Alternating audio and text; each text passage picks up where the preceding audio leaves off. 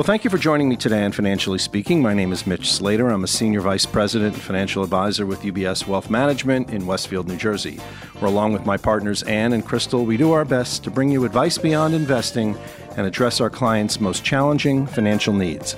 It's my sincere hope that each and every episode of this podcast will educate you on personal finance and real-life business issues of the day. So let's jump right in.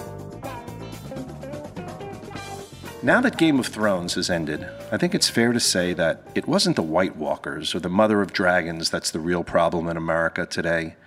The reality is that we're living through our own game of loans, where we have over 44 million Americans owing close to $1.5 trillion in outstanding student debt.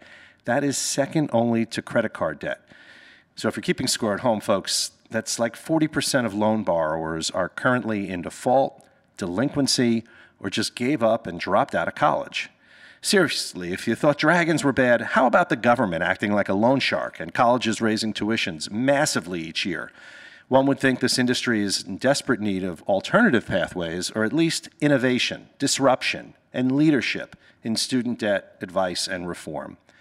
Well, guess what? Help is on the way, and our guest this week, Kelly Peeler, since graduating Harvard in 2010 and a brief stint on Wall Street, and I will add she is a Westfield, New Jersey person like myself. She has some great advice. And now since her company, NextGen Vest, also known as Money Mentors, was acquired, and we'll get to that later, can now even move beyond advice to provide socially responsible loans. So before meeting Kelly, here are some really scary facts. If you're driving, you may want to pull over. All taken from research from major Wall Street firms and the Federal Reserve. Only 25% of students are getting a return on their college investments, while tuitions have risen 400% over the last 20 years. The rest are returning home with massive debt. First-time home buyers, due to this, will dramatically drop over the next 2 decades. Kids who might have started a business in their parents' garage, like Steve Jobs or Bill Gates or Bezos, for example, can't do that until they repay all of their debt.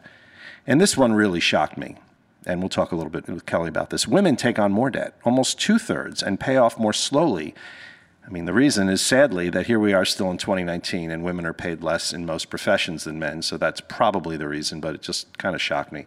All right, I've depressed you enough. Stay with us. I promise it gets much better as we welcome to Financially Speaking, Kelly Peeler, sometimes known as the college financial counselor in your pocket. Welcome, Kelly. Hi, thank you. So I always like to start this show telling everyone about my guest's story or journey that brought them to where they are today. Apparently, like a number of my guests recently, like Rachel Tipograph from Micmac, who sold her bat mitzvah gifts at age 13 on eBay, your entrepreneurship was alive and well in our mutual home state of Westfield in New Jersey as early as age 11 when you were dumpster diving. So I want to hear more about that. And now that I know that you're from Westfield, you have to tell me which dumpsters. Sure. So not actually in Westfield, actually in Long Beach Island. I would dumpster dive, in your phrasing. I would go find furniture that people had thrown out. I would refurbish it, make it look like antique-y, and then sell it for a couple thousands of dollars per piece. And as an 11-year-old, that's a lot of money.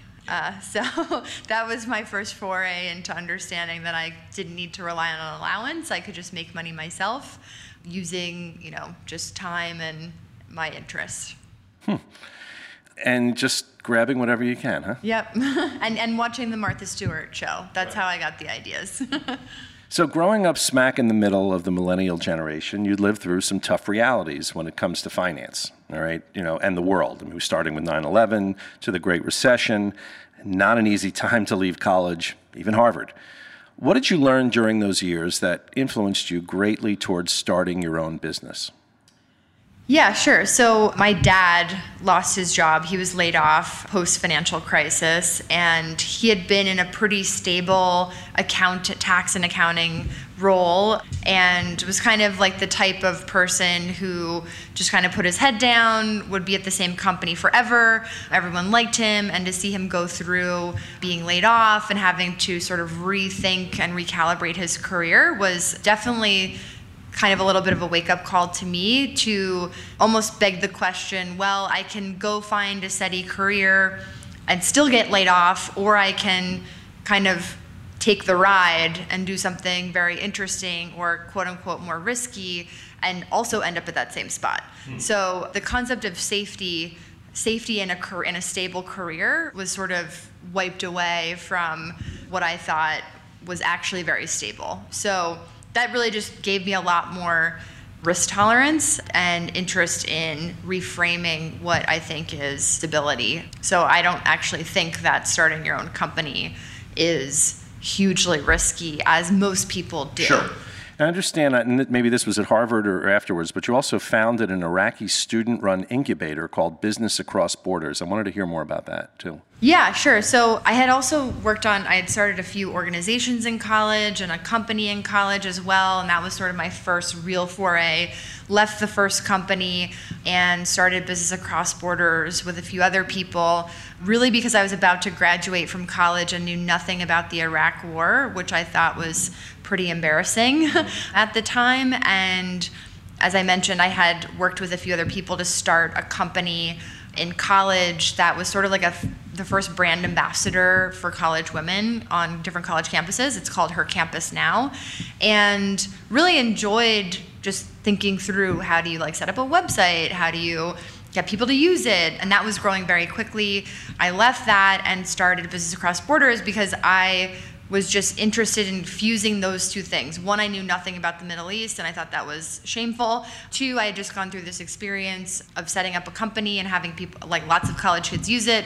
And so I was really interested in learning about the Middle East by doing, through entrepreneurship. So I kind of just thought to myself, wouldn't it be interesting to try to take the experience that I had, and we had won our undergraduate business plan competition as well, which was really cool. So I was like, I wonder if I could just put that and plop it into a war zone and see what happens. And did you actually go to Baghdad and test it out? I went to northern Iraq in Kurdistan. And so yes, I did go there. We sold one of the companies. So mind you, selling is different in a war zone than it would be an acquisition here. Of course. But yeah, it was great. We started a bunch of companies. I'm still in touch with a lot of people who started businesses over there. They frequently reach out to me on Instagram Messenger or Facebook Messenger. And we planted the seeds of entrepreneurship, or really the seeds were already there, which was very surprising to me in a delightful way. I really just put framework and structure around the community such that it added a cadence of giving people the necessary tools to even just get started. So moving on in your journey, you went to work for J.P. Morgan and certainly got a real-life education in the investment banking arena. So what were your takeaways from your time there, and what led you there to begin this whole mission and start Next Gen Best? A few things. I had studied the history of financial crises in college during the housing crisis, which is a very specific major. Mm-hmm. And so I went in to cover financial institutions in the investment bank and then in asset management, specifically because I was interested in understanding how banks and the financial system work. That's when I switched over to asset management, and I was asked to build a couple $100 million investment portfolio with the view of trying to short the student loan market. And that's when I was digging into the stats that you just mentioned, 44 million Americans, 1.4 trillion at the time in student loan debt. And I was really getting my hands dirty understanding how everything worked. And I was like, interesting, this feels like the next financial crisis. And so as a student of financial crises and someone who had built companies and organizations that really focused on Gen Z, whether it's in Iraq or with women in college campuses, I really loved the user that was essentially going to feel the brunt of student loans and knew that something wrong was happening. So I left JP Morgan really with the broader ambition of thinking about redesigning the entire student loan experience from the ground up, specifically catering Gen Z, right, and then created what's now Money Mentor. So I was fascinated learning what you've been doing in the Gen Z space with Money Mentors and becoming this instant gratification texting resource for so many people in desperate need. Through my time serving on the Westfield New Jersey Board of Ed and being somebody that helped get financial literacy mandated in New Jersey schools about 10 years earlier, I know firsthand what a big deal this is. I kid about this all the time, but a good friend of mine is a woman who was a New York Times best-selling author, was, Oprah's person for many years, a woman named Neil Godfrey. And Neil talks all the time about growing up in the generation of moms vacuuming with pearls, and, the father knows best. But what was even more interesting that she would talk about, and this I've learned hasn't really changed a lot, is that it was easier to have the sex talk instead of the money talk. Yeah. And just always surprised me. So let's get into Money Mentors, though, and talk about what your mission was in setting up this specific disruption. Yeah.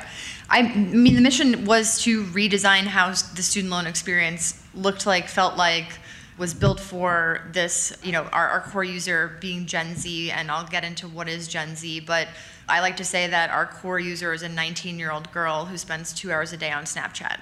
So this type of person has zero patience for comparing financial aid letters that they get from a college, to negotiating their tuition, to dealing with a financial aid officer and walking across campus and talking to them and trying to figure out what interest rate means. So they hugely value things like convenience. They're very much so stressed about all these topics, but the way that they communicate has been changing, and more so towards messenger platforms. Right. So kind of gone are the days where you could find and target very well 17 and 19-year-old kids on Facebook, because there's declining numbers of that user base on Facebook. They're not there anymore because their moms are there. So really was to create a simple, delightful, highly convenient, and no bullshit way of going through easily the biggest and most significant financial decision, paying for college for Gen Z, and guiding them and hand-holding them through the entire experience. So let's use this opportunity to talk specifically about defining Gen Z, because you're a millennial, for example. I'm a baby boomer. And then there's Gen X, which I guess came after the boomers. So what year specifically is Gen Z? Yeah, so depending on who you talk to, it's anyone who's born after the year 2000. It qualifies as Gen Z. So you can think of them currently as teenagers going to college. Did the Z have any? They just grabbed the Z and figured it was available? I don't actually know. That's a good question. I don't know where the Z came from. Yeah, it's the last generation. I guess so, because after Gen X, I don't know. There is Gen Y, but I guess a little different. The planet will be destroyed after this generation. I know. I hope this podcast makes it. So my experience with Gen Zers is that they're a pretty fickle generation. What exactly is their relationship to money? I know you talked a little bit more about that.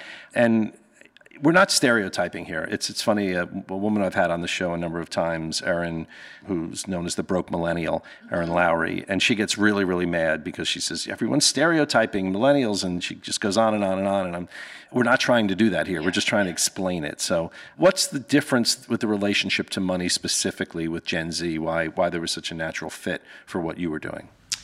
Yeah, I mean, I'll start from the literal nuts and bolts on the financial side. So one is that without question, the student loan decision, meaning paying for college, is hands down the most significant financial decision in terms of stress and in terms of literal dollars that this generation will make ever. They likely will not own homes, as you mentioned before, right? So that's one, is that the weight of that decision financially. Two is the broader sense of maturity that this user is at the moment in time that they're making that decision. So when did you buy your first house, if I might ask? 91, so I was 31. 31. So think about how you acted and conducted yourself and how your finances were. You had a job at 31, I'm presuming. You might have had a family by that time. Not yet, okay. But compare yourself at 31 to 18, right? So guaranteed none of those things. Yeah, and even your 26, brain 27 wasn't even fully developed at that time. Yeah, and having having a 26 and a 22-year-old, it's just so impossible for me to think of them buying a house even at 31. Right. So I give that example because the moment in time that student or user is making that decision is very different than when millennials would have or will be making their biggest financial decision, which is home ownership. So the time in the life cycle is totally different.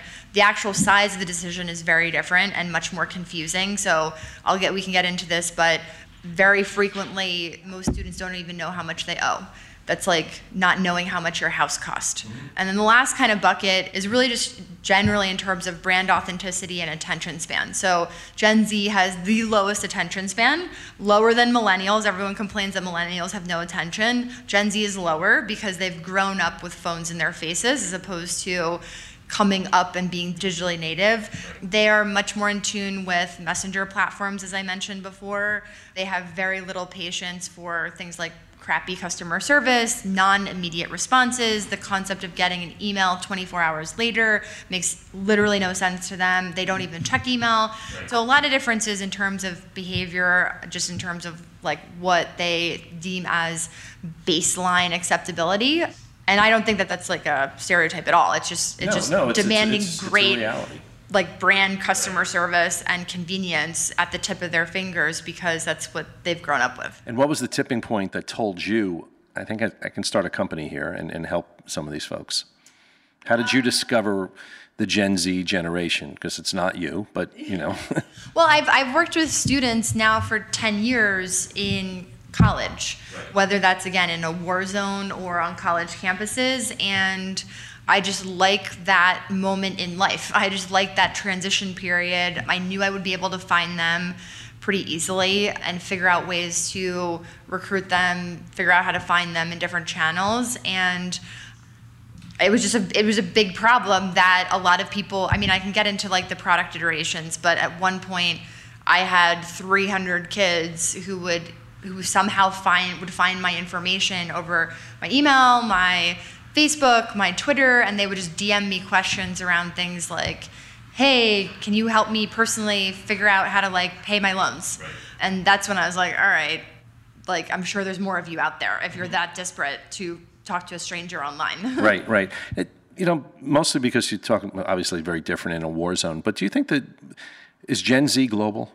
I mean, totally, yes. It's not an American thing? No, I mean, it's how Gen Z is characterized by things like I mentioned before, attention span, brand authenticity, convenience. Yeah, which exists all over the planet. Like actual devices, like human needs that they have that are skewed versus millennials. So Gen Z I think, and it has been a few times called like the lonely generation. Right. Those are just very different behavior patterns than your generation, for example.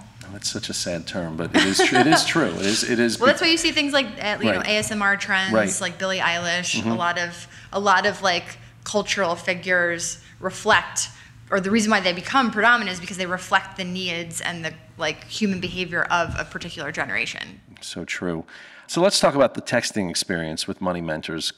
What kind of training do the mentors get? I think it was really cool that you figured out a way to actually not charge for this service, and we'll talk about that. But first of all, how'd you find the folks to be mentors? And how do you continue to do that? Yeah, I mean, I was the first mentor. I was Money Mentor OG number one. But you were Money Mentor number one, the Harvard degree, worked at JP Morgan. But no one knew that. I didn't brand that as the Money Mentor. Right. I was just a money mentor. So no one knew that they were talking to me because I wanted to figure out a way to understand. I wanted the tone to be like they're talking to their cool older brother or sister, not someone who's intimidating or like went to Harvard or whatever. So the feeling of how I talk to people was very much so that way, which is friendly, relatable, delightful, encouraging, acknowledging and validating their feelings. So everything that I'm just talking about, by the way, has like nothing to do with typical personal finance and nothing to do with like typical financial advisors or how you would think about addressing a huge major financial decision. I'm talking about emotion. And that was something that I saw was very missing in any of these discussions, is actually like helping people cope with the stress of what they're about to like navigate through. The easiest way to do that was by having a one-on-one conversation that you could have when it was top of mind for someone, not during the hours of 9 to 5, not when they had to go like walk somewhere like in person in your office, but at 11 p.m. on a Sunday when they were stressing about filling out their FAFSA. So I was the first money mentor, to answer your question. And then as I started building out the conversation streams and the copy for them and how we think about engaging with people and kind of the tone, I just started hiring other college students who I felt were very empathetic and who had loans themselves, had navigated through the whole process, and trained them on how to talk to people in the same way. Interesting. And where were you finding them? I mean, what, weren't necessarily were you putting ads out, or, I mean? We launch cities in a very boots on the ground type of capacity. So we do very little of the now over 100,000 people that we serve. Very, very few of them have actually come from online. Most of them have come through us going into college campuses, high schools, just because we get 15 minutes of attention that way of onboarding someone versus trying to throw up an Instagram ad and have them come to a site that way. So are you getting a lot of support from guidance counselors and folks like that? Yeah, so when we launch a city, so we serve now definitely over now 15% of college-bound students in New York City, 13% of college-bound students in Chicago, Philadelphia. So when we launch a city, we very quickly develop high penetration of college-bound students. And we do that through, again, a boots on the ground, in high school, in college methods. What were some of the most common questions I think people would be interested to, that came up, and let's maybe just go through a couple of the answers. Yep. Common questions. For people who don't know this, for financial aid, you normally have to fill out a FAFSA, the free application for federal student aid. So one of the most common questions would be, how do I reset my FSA ID password? Which sounds stupid, but I always bring up that example because the system itself to do things to get free money absolutely suck. So the actual hand-holding that needs to get done is extreme. So something like resetting your password could literally prevent someone from getting $5,000 a year to go to college, and instead take out $5,000 plus interest in loans. So if you think about that, that's $20,000 plus 5-6% interest over time versus free money. Right. But it's because someone would just be too lazy to figure out how to they'll block my account, I can't sign into the FAFSA, I'm not going to fill it out this year. That literally happens. Right. No, I believe it. And again, the majority of these conversations are around financial aid. Financial aid, and then it morphs into, that's really the starting point. So a few other questions would be things like, where do I find scholarships that I don't have to write an essay for? Should I do work study? What types of loans should I take out? So when you get into a college, they will give you what they call a financial aid award letter, which is a generous way of saying a college bill, which I think is bizarre that they're even allowed to say that. But in that, the college will quote unquote grant you different student loans, and they'll have different interest rates, and it'll be very confusing for a student. So questions that students will ask are things like, what does this loan mean versus this loan? How much in loan should I take out? What do you think of this college versus this college? What package do you think is better? So really, that's kind of the initial group of questions. And then we get into, once you're in college, how much should I be spending on food? What should my budget be? What credit card should I get? Kind of any question thereafter. So the initial conversation obviously comes from them, not from you. You're not out there, hitting people's text every day. So the majority are just coming to you? Not necessarily. I mean, we basically employ nudge theory. So what nudge theory is that you can basically nudge people in the direction of broader behavior change over a period of time, like weight loss, for example, do small changes every day as opposed to try to lose 20 pounds in a month doing nothing. And so we will proactively reach out to students who we feel might be in danger of not paying their loans or need help or they're at risk. So it's definitely a two-way conversation, both inbound and outbound. Are you concerned sometimes maybe you're not getting accurate information? Not necessarily, and the reason why I say that is because most students share the actual documentation with us, so we can kind of check where the inaccuracies lie is where a student will just not read those things and they won't remember what's oh yeah, they'll say things like, oh yeah, I have a lot in loans, and then if you press them and say, what's how much, they'll be I forget. Which is alarming. And how do you match them up? So the folks that have been the mentors, are there some that, this person's just really, really good with the FAFSA, or this person's just really good in talking about budgeting, and or is it just sort of random? We have expertise. So within our Money Mentor community, we have expertise. And I should say as well that that's part of the reason why we built a pretty robust AI engine. So it's not just like me as a money mentor talking to like a couple thousand kids. It's me as a money mentor being powered by our AI such that I'm talking to the right students at the right time about the right things, and I'm getting messages that are suggested to me based on the millions of conversations in our data set before. So what are some of the biggest misconceptions out there from the students' or parents' perspective on applying for financial aid? You talked about FAFSA, which is certainly true. And obviously, you're out there helping, tens of thousands of people find money.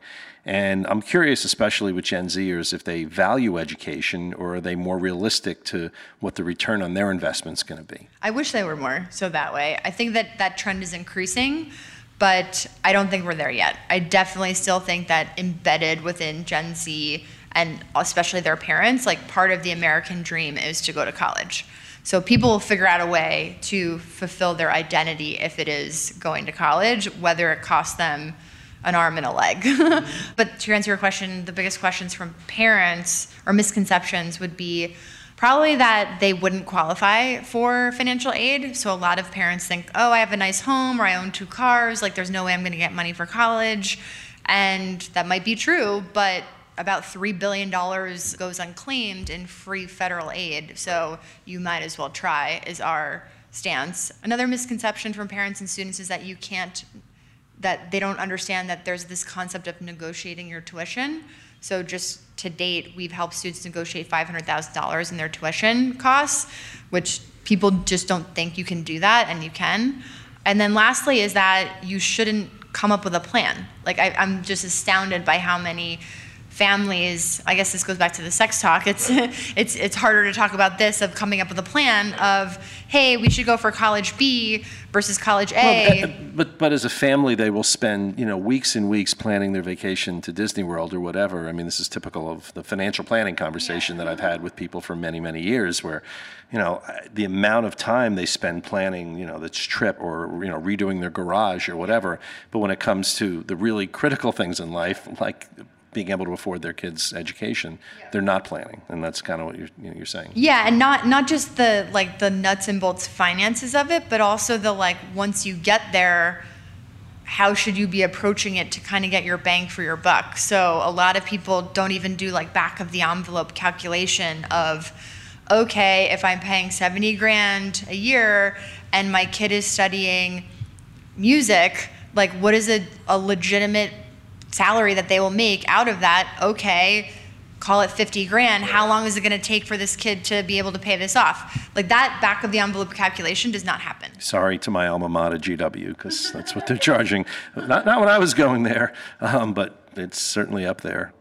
Are you a wizard? I mean, this is just amazing. I mean, obviously you said there's some AI work and machine learning and bots that's going on, but I mean, this is really incredible how many people you're helping. Thank you. Really is terrific. So, you mentioned this earlier, and I think we share this. I'm a little bit also obsessed with the history of financial crises. I've lived and worked through a few big ones. I literally became a financial advisor on October 19th, 1987 was my first day as a Merrill Lynch account executive. So in your opinion, if nothing is done, and without getting political, which is kind of a no-no for my show, sadly, but do you think that this student debt balloon's about to burst and cause the next Great Recession, or even worse? I mean, I get this question a lot. If I knew what the matchstick was, I'd be a billionaire. We were shorting student loans in college, so I not on my own free will. I understand. I understand. Yeah. But yeah, I can't tell you what the matchstick is. However, I know that things like exponentially increasing default rates, exponentially increasing total loan balances, exponentially increasing total wallet size of debt per person is untenable, especially if people have no way of paying that off. Those factors are just, if you look at a chart, it's this isn't good. Do I know what the matchstick is? No. Do I think that there will be a lot of major, massive changes needed in the future? Absolutely. Because if you just do not have jobs that allow you to pay off loans, people will not pay them. Right. And then we get into the whole saving crisis. And, I spent a lot of time working with a lot of Gen Z and millennials with a lot of different organizations that are involved in a 401k plan. And there's the same question. I get this question, 40 times a day when I'm at some of these companies. And, well, what should I do? I have my student debt, but I really should be saving. Is that a text that comes in? Not, so that's a little older than our demographic. That's more of a millennial problem that they end up having of the oh crap, now I know how much I spend per month. As a college kid, you have no idea, right? You might get an allowance from your parents, but once you start paying rent, once you start having a monthly grocery bill, and then your credit card, then you're oh wow, my account balance keeps going down. Who's this FICA? Yeah. What are they doing with my money? Right. That's when you realize and start thinking, wow, I'm literally not saving any money.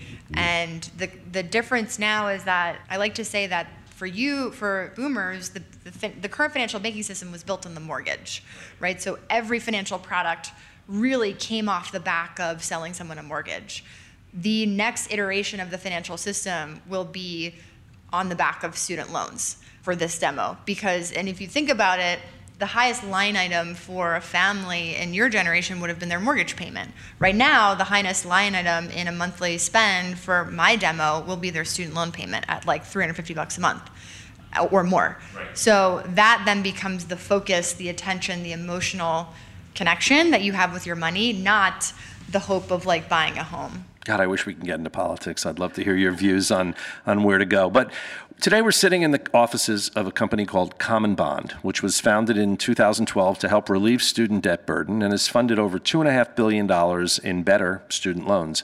And two things I love about Common Bond. First, a really great founder, David Klein, had the foresight to buy your business model and efficiencies, but even more importantly, their partnership with Pencils of Promise, which is an organization just coincidentally I've supported for a number of years, thanks to my client and friend Gary Vaynerchuk telling me about them, and I've been to a number of their events. They provide schools, teachers, and technology to thousands of young students in the developing world, and we're going to link to that because I think that's probably one of the most important things that should come out of this conversation. So how do you like being part of the Common Bond team after running your own shop? It's great. I mean, we ran a pretty competitive process during our acquisition, and which we were in a lucky place to be in. What really resonated with me about Common Bond is that they just share, and David specifically shared a similar vision, but of where financial services are going, but most importantly, how to treat customers. And I can just tell you that's unfortunately not commonplace within other fintechs and other larger financial institutions of literally always put the customer first, do whatever you can to make them financially healthier, never force them into positions that make them financially unhealthier because it helps with your bottom line, for example. And you see examples of that playing out over time, not just to make you feel good, but to build enterprise value and to build a really sustainable company. You have large companies like a Wells Fargo defrauding people. You have fraud kind of rampant throughout the financial system. And over time, people will pay fines here and there, and it's not a big deal on the bottom line right now. But our thesis is that we're the beginning phases of a massive transition where consumers will really care. Not just is convenience there, but is this company a good company? Do they stand for good values? Are they not trying to screw people over? And so I very much so align in that vision of not just being the right thing to do, but also having brand value and enterprise value over time. And that's a big thing too, the Gen Z and I would say also millennials too. That's something that they care a lot about. So you have a saying I love. It's kind of similar to something I say when we end the show every week. You say, protect yourself first. What do you mean by that? I learned this when I was lifeguarding at LBI, actually, which has served me pretty well, is that this plays into... LBI, for you non-Jersey people, is Long Beach Island. Right. It's a stretch of New Jersey. Ocean lifeguarding. You can't save someone unless you're safe, basically.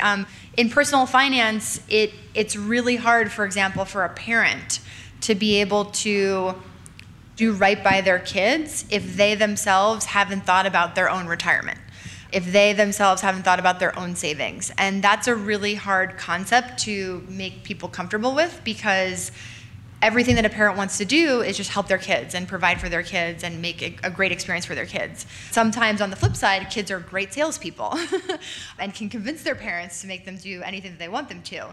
So the philosophy that I use to help with those types of conversations is really the best way to help your kid is to help yourself first so that you are stable, and then you can help your children. It's the same concept of putting the oxygen mask on first before the baby on the airplane. Yeah, right. Exactly. Well, Kelly, thank you so much for taking time today to drop some great wisdom, not only about the student debt crisis, but about what you and now Common Bond are doing to change the world. Keep it up. The world needs more wonderful role models and entrepreneurs like you, and we're going to link everything to Common Bond and also the Money Mentor sites for you to check out. I'm sure there's a lot of folks listening that immediately want, where do I text? How do I do this? Actually, let me ask you that question. So if someone's immediately thinking, all right, my kid's 16, they're asking all these questions, maybe I should have them start a relationship. How does it start? Yeah, they can go to money-mentor.com and sign up for free. And what I would actually say is probably what would happen is that someone's listening, they probably want their kids to start thinking about these things. Right. Their kids probably aren't being like, Mom, student loans, That's really where we come in, is to kind of ease a student into that conversation in a non-threatening, overwhelming way. More, again, like you're talking to like a cool older brother or sister who's going to help you and explain jargon to you in a way that's not boring. Well, Netflix needs to go back to the days of after-school specials or something and create more content to help people, because it's a real problem.